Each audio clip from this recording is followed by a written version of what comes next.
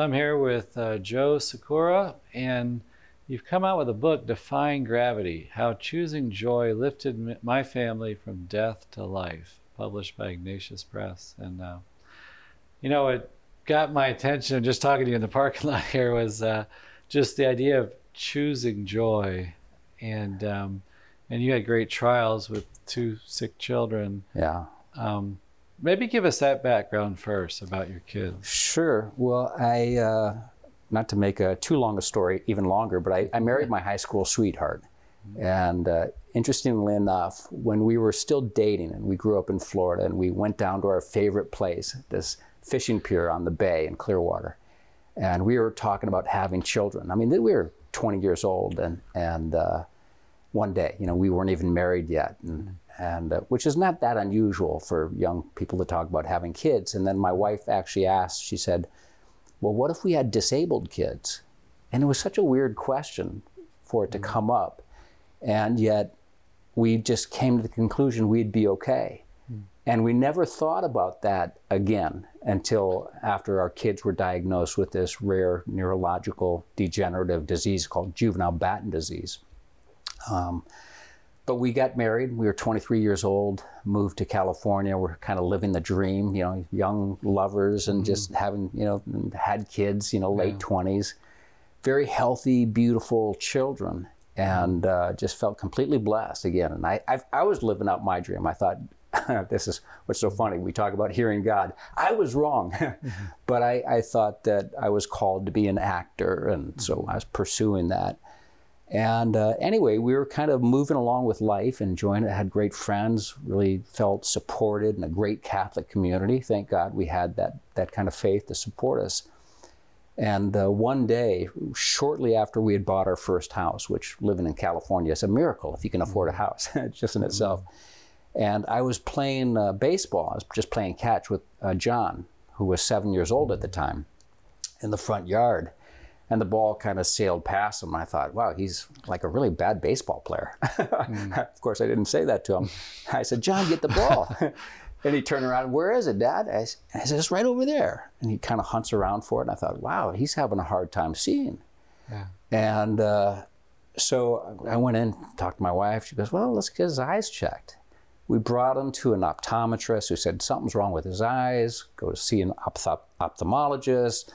I don't like what I'm seeing, sent us to a geneticist. Anyway, after about 6 months, we were given this diagnosis of juvenile Batten disease. And I'll never forget it. It was actually Ash Wednesday when we were given the diagnosis at the Jules Stein Eye Clinic. And we just, they said, hey, your son has this disease and this is what it looks like. And all of our dreams, everything that you think and hope for as a parent, gone, just gone. And we went over to our church, our old local community at St. Monica's, and we just fell into the back pew, just crying. It's like, how could this happen? And so anyway, we kind of... Sorry, I have dust in my throat. I know this is an emotional story, but this really is dust. Welcome to the South. But so anyway, the doctors said, hey, this is genetic, and 1 in 4 chance your other son has this disease. And I said, oh, he doesn't have it. He doesn't have it. We are in denial, of course. And but we said, okay, we'll get him tested. Anyway, long story short, about 6 months later, we got the diagnosis that he too had this same disease. And was there a life expectancy given? Yeah, when they said this was the disease, they gave the progression. At 7, kids typically that's when they're first diagnosed because they start losing their sight, and then they develop seizures, usually 13 or so, and then cognitive and motor function delays that progress, and usually kids die late teens to early 20s. Wow. And John died at 24, about 3.5 years ago. And Ben just turned 25, so he's, doing pretty well. Has there been any help medically or just discovery? It's really, it's what's called an orphan disease. In other words, it's just really rare. And they're making progress. There is no cure. Yeah. There probably will be someday, just like with Yeah. cancer and everything else. There are Yeah. no treatments. They can control seizures, and that's it. And that's helped to keep kids alive longer. Yeah. Yeah. So, but that was really, I had to let go. We collectively as a family, my wife and I in particular, had to let go of the dreams that we had for ourselves. And really, we were really challenged to look at our faith as like, oh, life isn't about just getting what you want. You know, God's not Santa Claus where, what do you want? And I'll give you this. Yeah. And it was really the whole idea of picking up your cross and following. Right. And so we just had to, we had to say, okay, how do we do this? You know, I mean, it's hard raising kids, period. You know, there's not like an instruction manual, but how do you raise kids that are going to go blind, that are going to have seizures, that are going to need feeding tubes, that, where is the community of support? It doesn't exist because it's so rare. And so we were... What was your faith going into it? Were you Sunday Catholics or were you... Yeah, I was cradle Catholic, big Catholic family, 8 kids, and I was... In Minnesota, you said? Well, I was born in Minnesota, and I have 7 older brothers and sisters, and then when I was 7 years old, we moved to Florida. My dad was an engineer. Okay. And we just... It's funny, you hear about so many families and kids walking away from the faith. Ours never did. Yeah. I have one sister who's no longer Catholic, but she's a very devout Christian. She's profoundly holy, wonderful, beautiful person. I suspect someday she's going to come back. Yeah. But I never really deviated that far. My faith was important, and I always had a real fire to learn, especially about Scripture. I have a real passion for Scripture. And so, yeah, of course it was Mass every Sunday and baptism with the kids.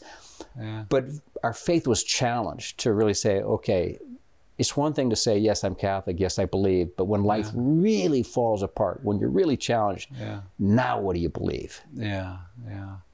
So what helped you spiritually in those early years of the diagnosis?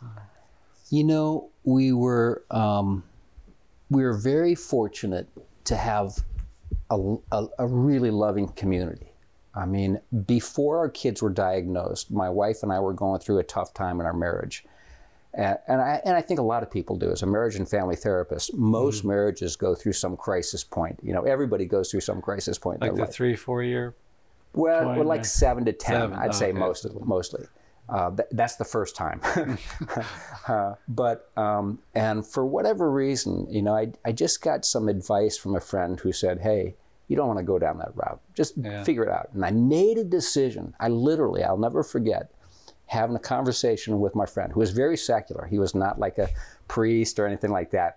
I won't go into all of his advice. Some of it's not. But I just made a decision. And I said, you know what? I don't know how to do this marriage thing for sure. This was before I was a marriage therapist too. I said, but maybe we can just be good friends. And I can go back to that friendship with my wife. And we made that decision. And from that place of choosing to love, not feeling love, but choosing to love, our relationship became closer again over a period of time, even years, I'd say. But I've been married 30 plus years now, and I think I have a better marriage than I ever did. Right. But that was kind of the beginning, is that idea of choosing to love. And when our kids were diagnosed, it kind of, I don't know that I could have articulated it then, but I found that we were just choosing to find joy, to celebrate the little moments, celebrate everything. And so we'd have wild, raucous parties every Friday night with just me and my family, my boys and my wife, and we'd barbecue every night, and we'd wrestle and listen to music. And so with all of the hardship and the difficulties, I said, we've just got to choose to love. We've got to choose gratitude. We've got to choose joy. And was there particular aspects of our faith, or maybe the rosary or confession or spiritual reading, that kind of helped you to grow in the faith, to support you? Or I think it was To be honest, no. I don't know that I could point to what it was exactly. It was the real love and community of love that I felt. At the parish? Yes, just our Catholic, the broader Catholic community, and particularly those in our parish community. Right. It wasn't that we, all of a sudden developed a devotion to the rosary or a particular prayer life.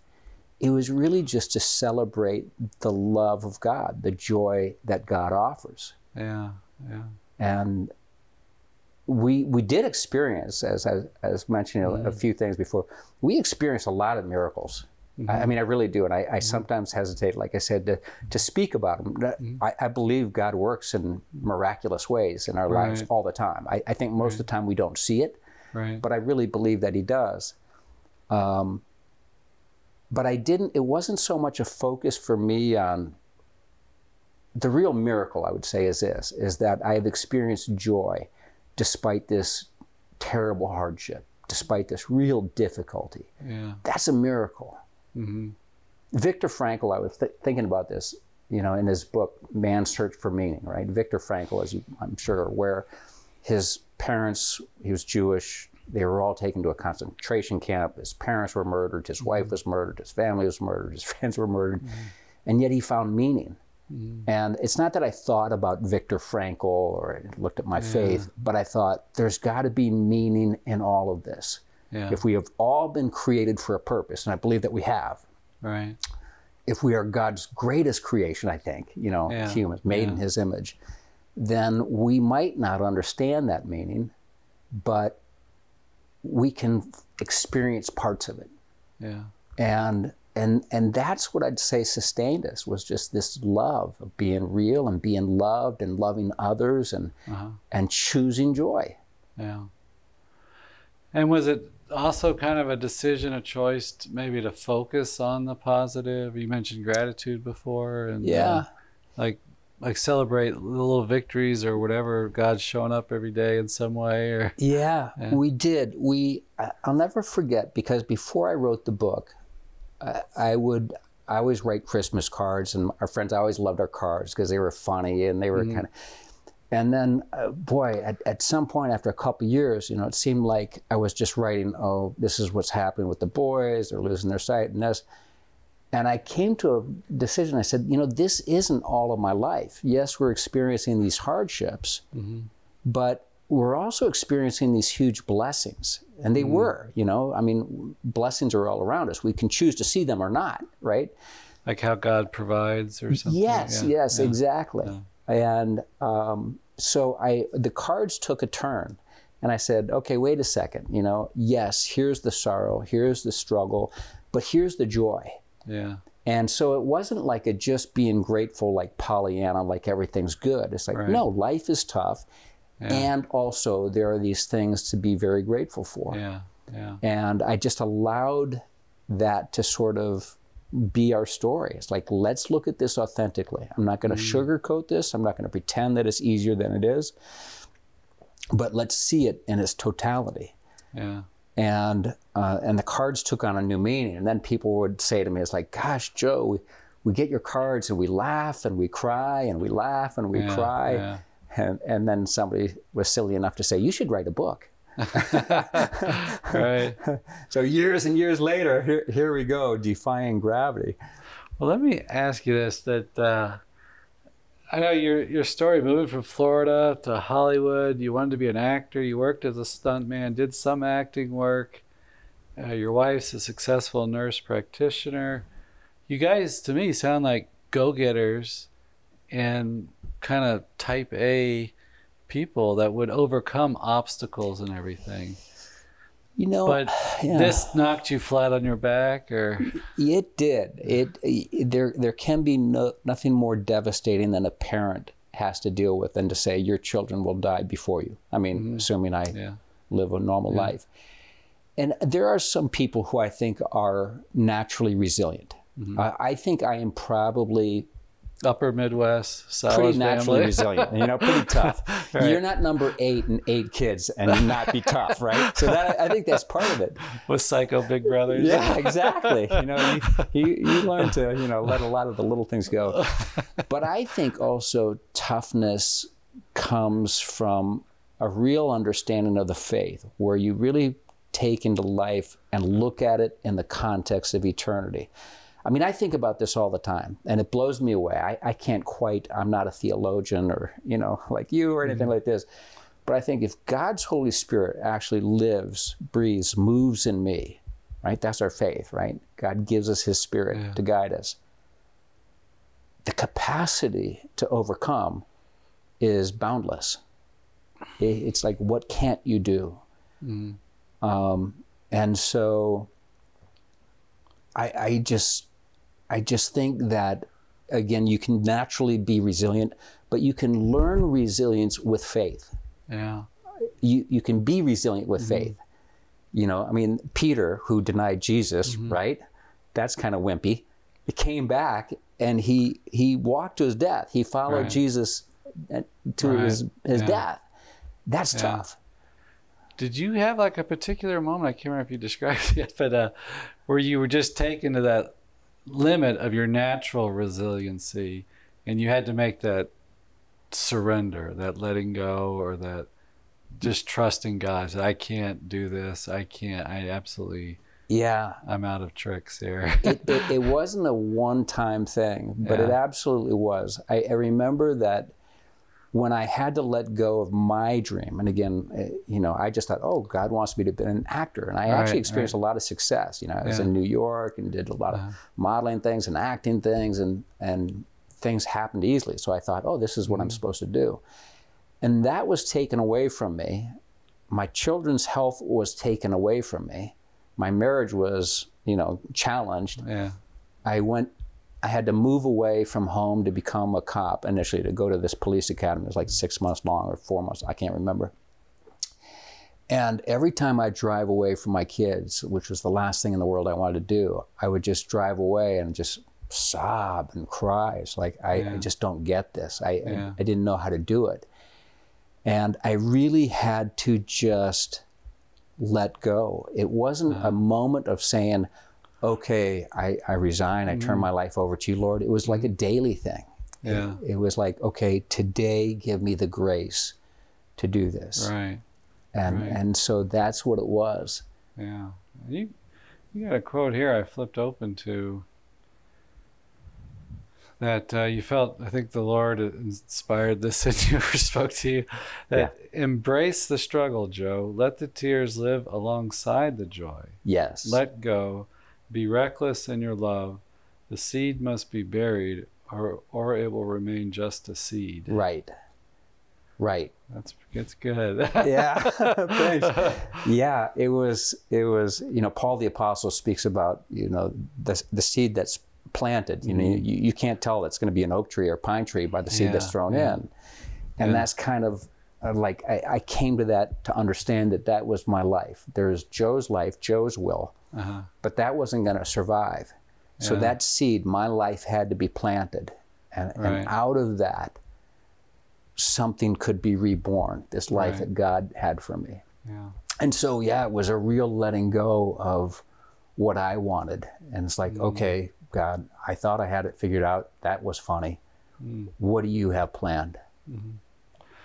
What are some of the things, like seeing your kids go through this terrible disease that really impressed you, or that they taught you about God or the spiritual life?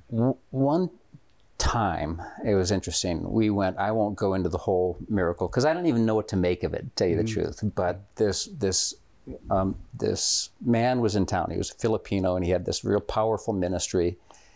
And he just prayed over people. A lot of people were healed, and he had these rose petals, and he'd put them on you, and they'd come out with these impressions. Anyway, we went down and went to this home, and somewhat unceremoniously, this woman, our host, said, okay, he's going to come out and pray with you. It was like, okay. He kind of came out, he walked. I can't even remember the prayers, Hail Marys or Our Father or whatever.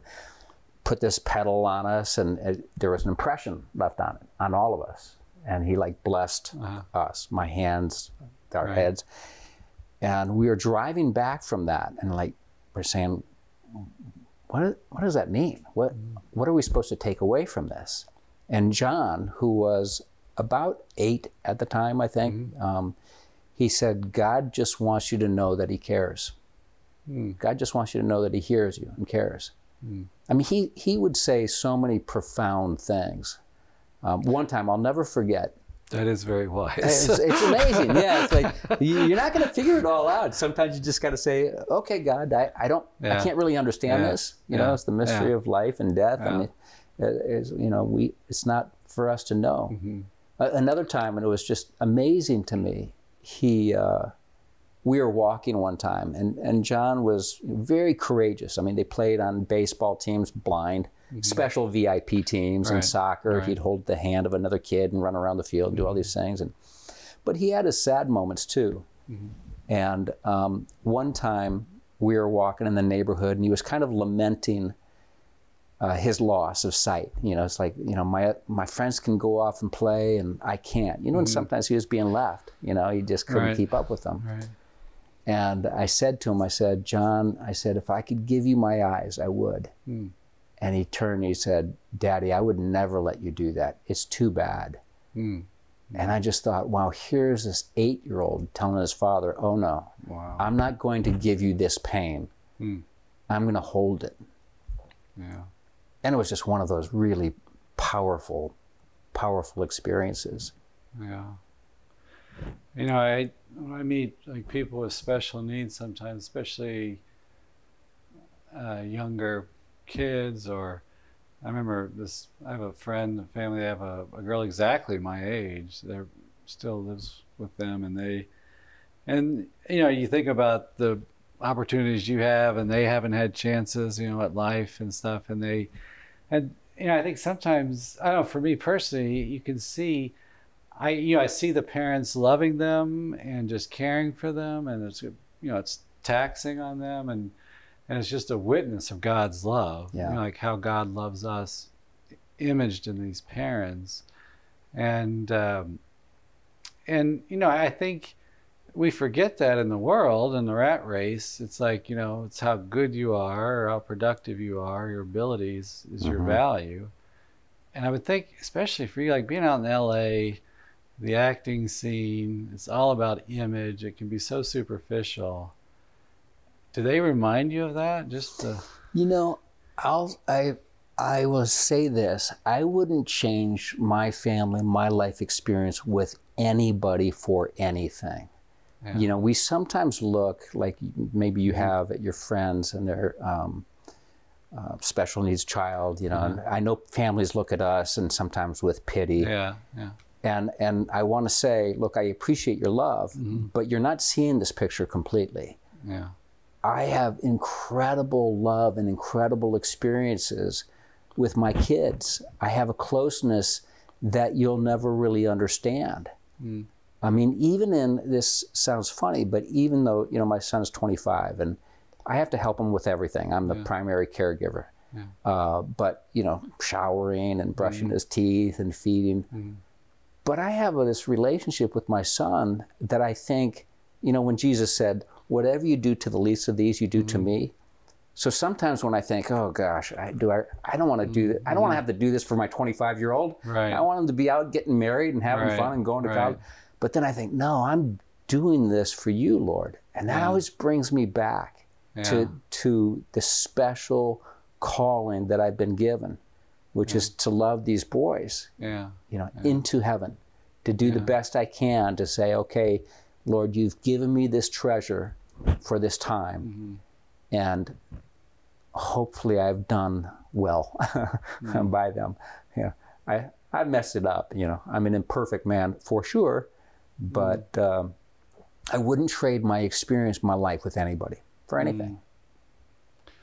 Have other people comment, maybe even your family or psycho big brothers, about maybe how you've witnessed to them?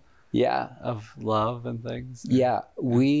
We have been, and I would say my boys too, have been a witness to the faith, I think more so than most could ever hope to do. By their simple love, their simple lives, their courage, their laughter, their joy, they touch and change people's lives.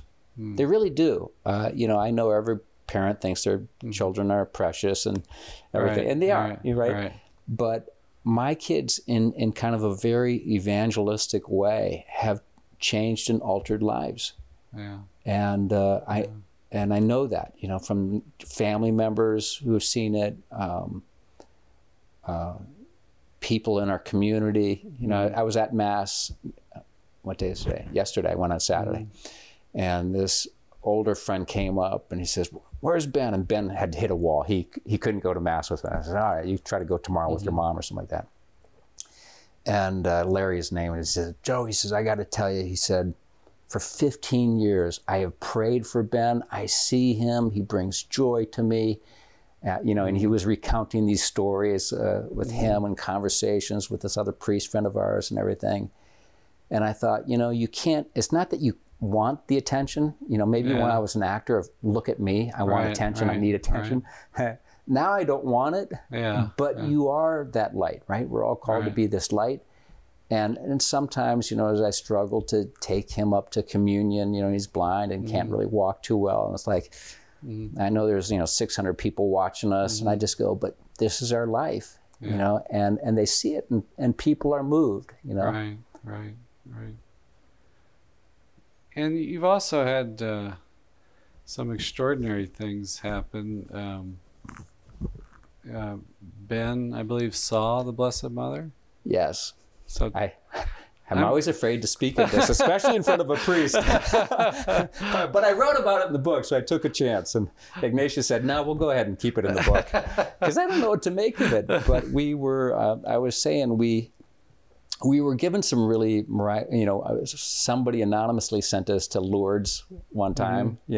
But I'll tell you about that before I tell you, just to give you a sense of Ben's spirit, because he's a wild man. I called him Hurricane Ben when he was a child. And he's never really changed. He's slowed down, but he still has that same wild personality. He's like a John the Baptist, as I imagine him to be. And we were in Lourdes, and they said, "Okay, we're going to go down and, get in the baths and everything else." And it was a beautiful experience, And Ben all of a sudden stopped. He goes, "What?" "Yeah, Ben, you got to, get undressed and go in the bath." He goes, I ain't getting in the bath. I ain't doing this." So we'd walk by as we were presenting. "I don't know, Ben, you got to do it." "I'm not doing it." You don't tell Ben he's doing anything. He'd go by with water fountains and spray water on him. Because, "There you go. I got my Jesus bath. I got my Jesus. I'm done." So I never got in. But I said, "Oh." But we went to another amazing... We're here because of you, Ben. I know. You're getting in the bath. No, he won that battle. John went in, I went in, my wife went in. Ben did not go in. He watched. He got his own Jesus bath.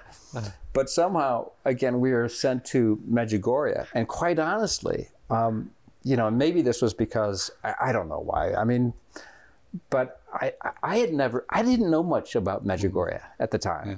And it wasn't like I desired to go there. I'd been to the Holy Land. I'd love to go back there. But I said, "Medjugorje, what? What did I do there?" And they said, "Well, Mary's appeared allegedly to these people." And I said, "Okay, we'll go," So we went there, and we were praying the rosary in the big open air place. It's amazing, all these people praying the rosary together. It's really powerful. And I actually smelled, again, I almost hesitate to say these things because I understand if people are skeptical and say, "Oh, no, that didn't happen." It's like, okay, I'm not saying this to convince you of anything. Believe it or not, God will reveal himself to you if you open your heart to him, right? And I actually smelled twice, different times, very powerful smell of roses, which I said, "What is that?" And somebody said, that's Mary. Right? This is two different times this happened. And then Ben said, we were like at one of the last days, and we were having like a question and answer there with one of the visionaries. She came through an interpreter, and she's talking about Mary, and Ben, she says, "So any questions?" And Ben, I think was about 7 at the time, I can't remember. He was a kid, Ben raises his hand, and both my wife and I are getting nervous because we know, oh boy, this is going to be embarrassing. We don't know what he's going to say, what he's going to ask. This is one of the original visionaries. Yes. Yeah. Okay. Yes. And I forget her name. It's in the book, but I forget her name off the top of my head. And she goes, yes, Ben. And he goes, when you see Mary again, tell her she wears too much perfume. and we all aghast. It's like, oh no, Ben, what are you? And he goes, yeah, she smells like roses. She's really strong. And she flew over to me. And the visionary says, well, what do you mean, Ben? What does she look like? Now, at this time, Ben is nearly blind. He's got some vision. And we weren't like, we didn't have statues of Mary in our house. Ben was a product of the public school. So it's not like, he had this vision of who she was. And so he said, yeah, she flew over to me and her feet never touched the ground. He said, she was a little woman and with dark eyes and these gray robes, and one was just nodding. I was like, yeah. And then years later, after we had gotten home and the kids, disease had progressed and we experienced a real tragedy in our life. John, my oldest son, his best childhood friend from birth, literally, they knew each other from days old, had committed suicide when he was 17 years old. And a beautiful family, a wonderful family. It was just totally out of the blue. You would never guess. And Ben was inconsolable. John, his best friend, he hardly shed a tear. And one night when we were praying, he said, well, now I guess I have a friend in heaven. And he just had this perspective. I don't know what it was. And Ben just seemed for months and months, it was just, he was inconsolable. And then one morning he came running into our room, my wife and I room, and he said, Mary came to me. I was like, what are you talking about? Yeah, she was right there in the corner of the room. And he was kind of pointing to where she was. And I said, well, what'd she do, Ben? She said, nothing. She just was looking at me, right? And then it was like a second time, and this was weeks later, and she said, Mary came again. And he was kind of freaked out, which I get it. You see a vision from heaven, that can be kind of scary. And he said, and Cameron was with her. And he described Cameron as wearing black clothes. That was the boy who committed suicide. The boy who committed suicide. And Ben said, Cameron's with me, Ben. He's okay. Cameron's with me. And Cameron actually turned to Mary and said, Mom, we've got to go. He's getting afraid. Ben's afraid, we've got to go. And then a third time, and again, I think this was weeks after that, because he was saying, I don't want her to come anymore. I'm scared. I was like, well, I don't know what to say about that, Ben. If she asks me, I'll tell her. But you were a family therapist at this time, right? Yeah. You had to learn this part. I know, yeah. They didn't teach this in grad school. And so he said she just flew over to me again, and she didn't say anything. And he was in his bed, and she just grabbed my hand. And she just looked at me, and she just held my hand, and then he pointed out his window, and then she flew up into heaven. And he described her as having this, and for Ben, he just doesn't talk like this. He said she had these beautiful roses around her head, behind her head. And it was just kind of amazing how he described it.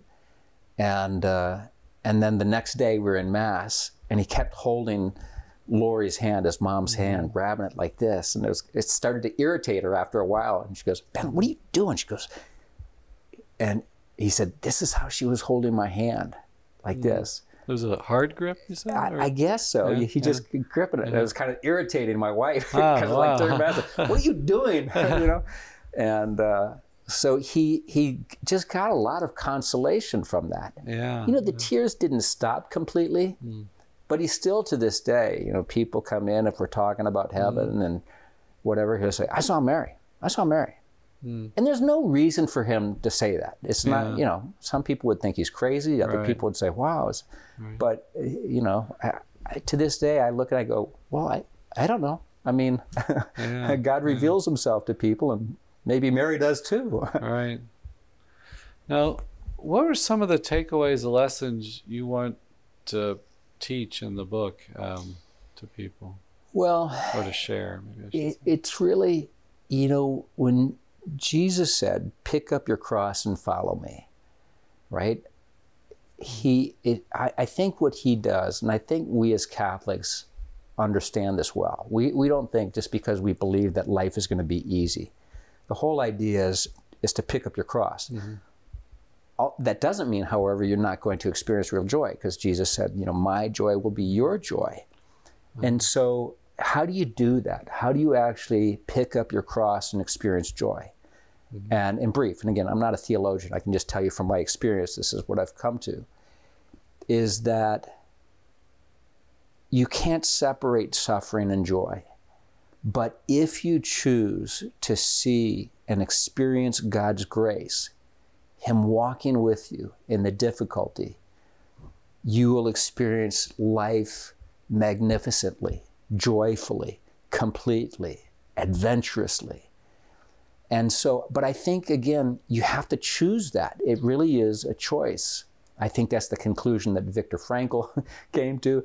And that's certainly the conclusion I've come to, is that you can choose to see what is good or bad. Paul says this in Philippians, and I'm just going to paraphrase Philippians chapter 4. And I'm paraphrasing again, but he says, whatever is true and good and noble and beautiful, these things focus on. And I think, okay, there's that whole idea of choice again. You can choose on your setbacks. You can choose to focus on your infirmities and say, oh, this is a drag. Or you can choose to find God. Just like Paul said, I feel bad. I'm preaching to a priest here. Sorry. No, I need to hear it. Believe me. We all do, right? I need to hear it. That's why I'm saying this thing. Yeah. But Paul, when he was, given that thorn in the flesh, whatever that was, right? And I think it was his eyes, but I don't know, you know.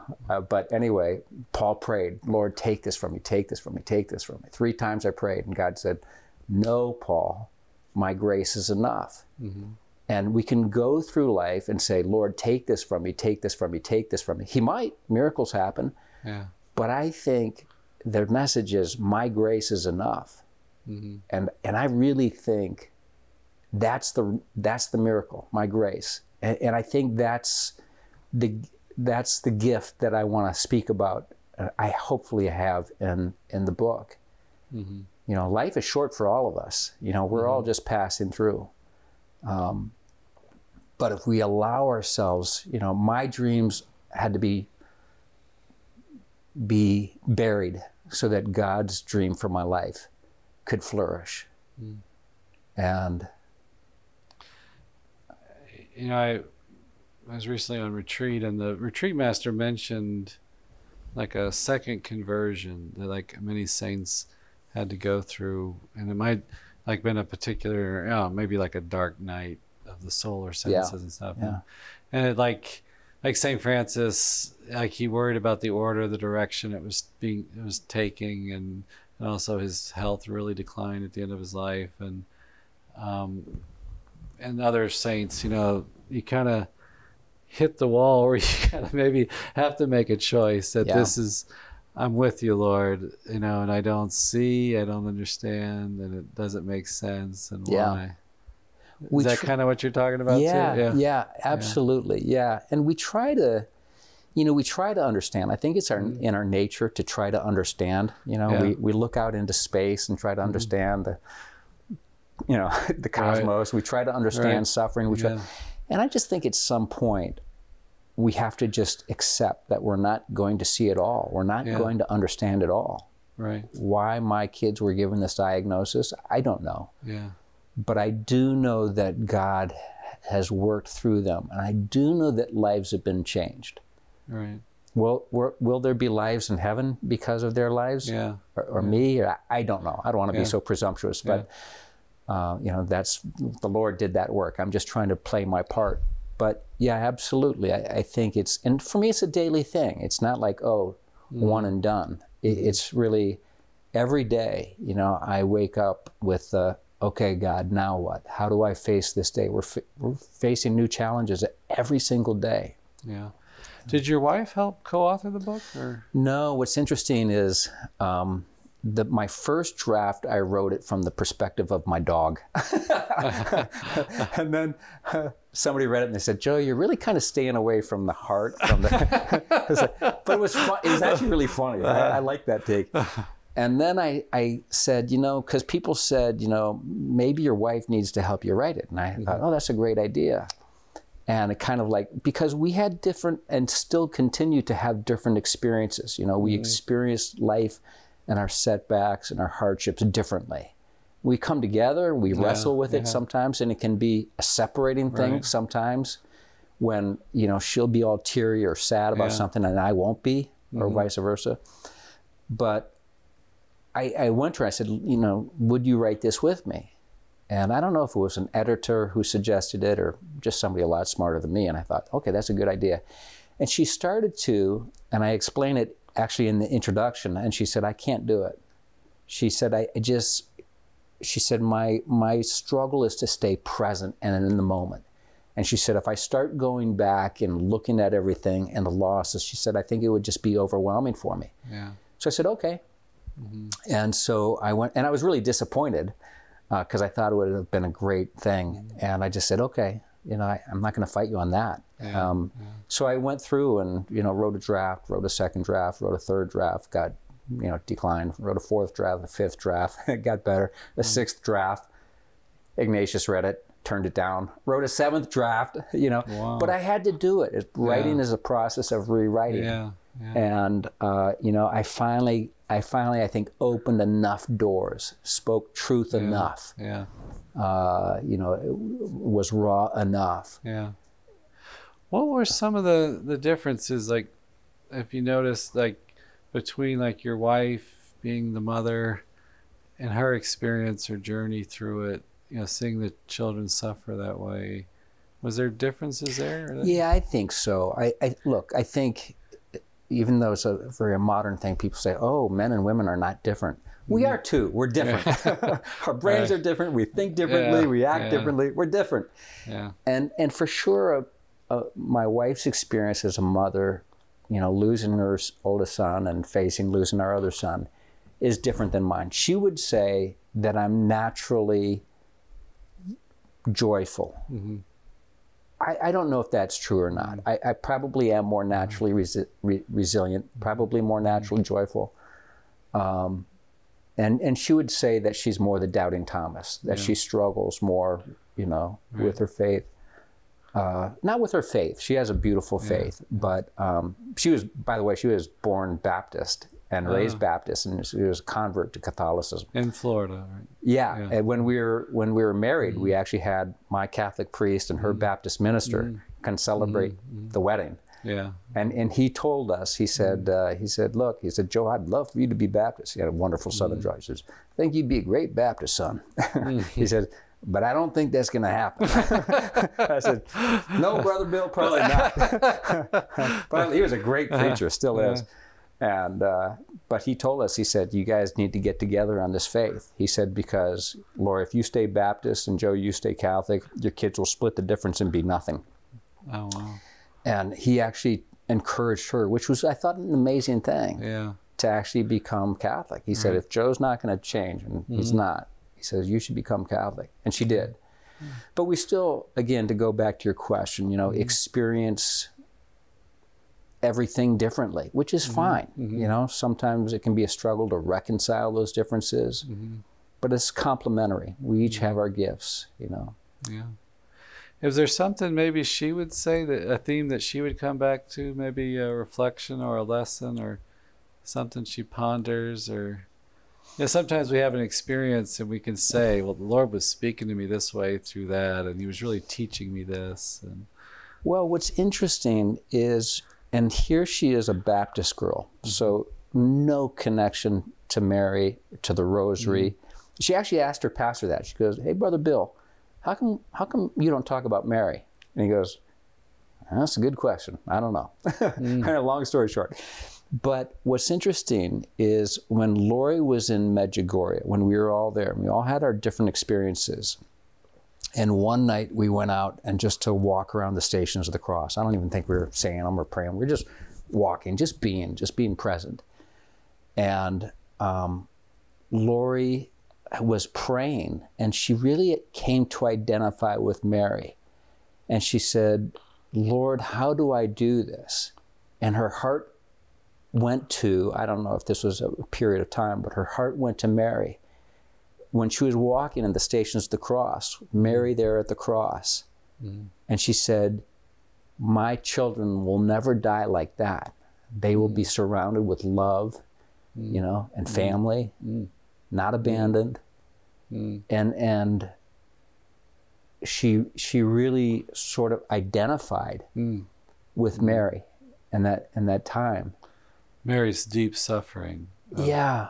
You know, I even heard somebody recently say, I forgot if it was a reflection from a mystic or something, but saying that Jesus's deepest suffering was seeing his mother suffer that way at the foot of the cross. Boy, I could see that. That makes sense to me. Yeah. It makes sense to me.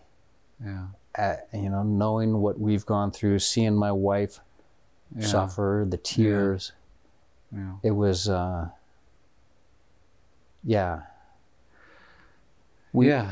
We still struggle. You know, my son died, obviously, about 4 years ago. And we were with him, you know, and it was kind of sudden what happened. I'll never forget, obviously, I write about it in the book, but by the way, I don't make a dime off the book. If I'm like, I'm not taking a cent from it. All the proceeds, my proceeds, the author's proceeds are being donated to Beyond Battens, which is a organization working to fund a cure and treatments for kids. So I don't mind promoting it. Defying gravity, but I'm not making a cent out. But, you know, we were there with my son when he died. And I was working at this time, I had become a therapist, you know, and working with people.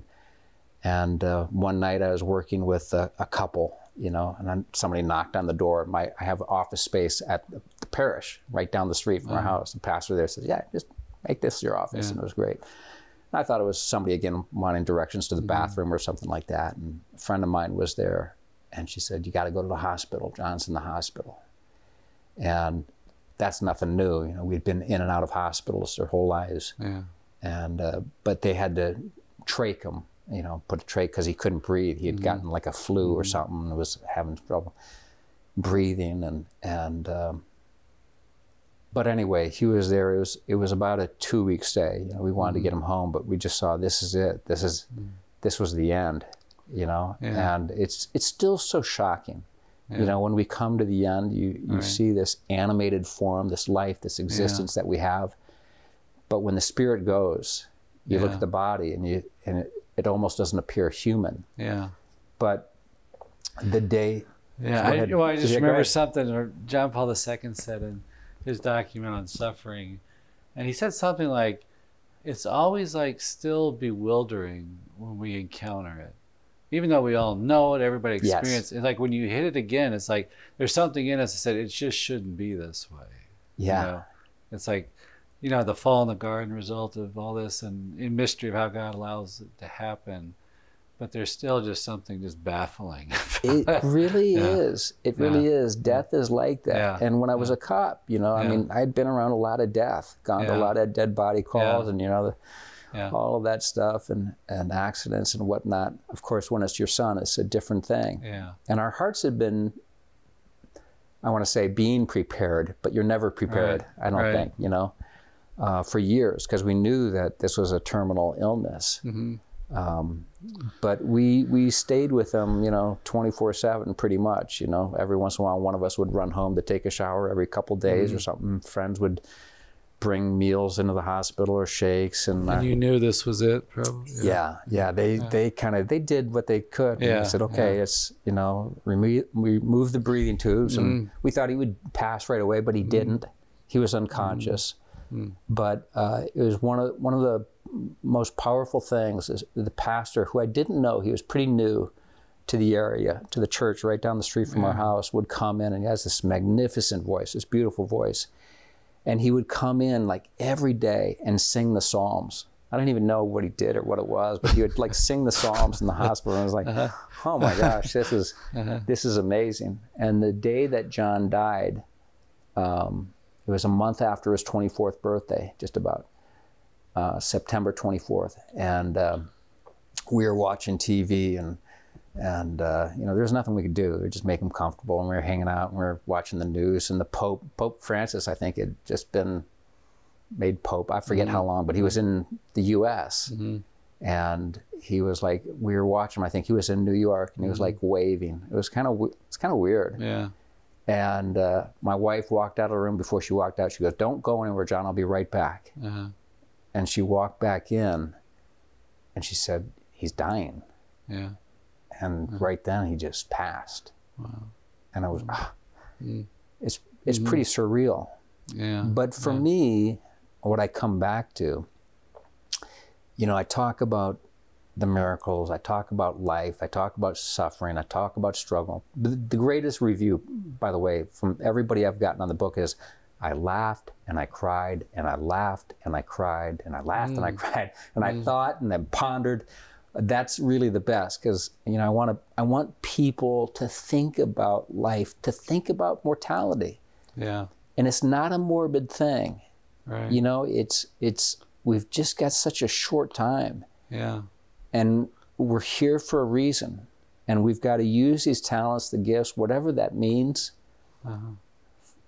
And defying gravity means that pull of death? It's interesting. A friend of mine, actually, I'd like to take credit for it, but a friend of mine who was a psychologist, who was kind of my mentor when I became a therapist, he said, "I got the title of your book." And I said, "What?" He said, "Defying Gravity."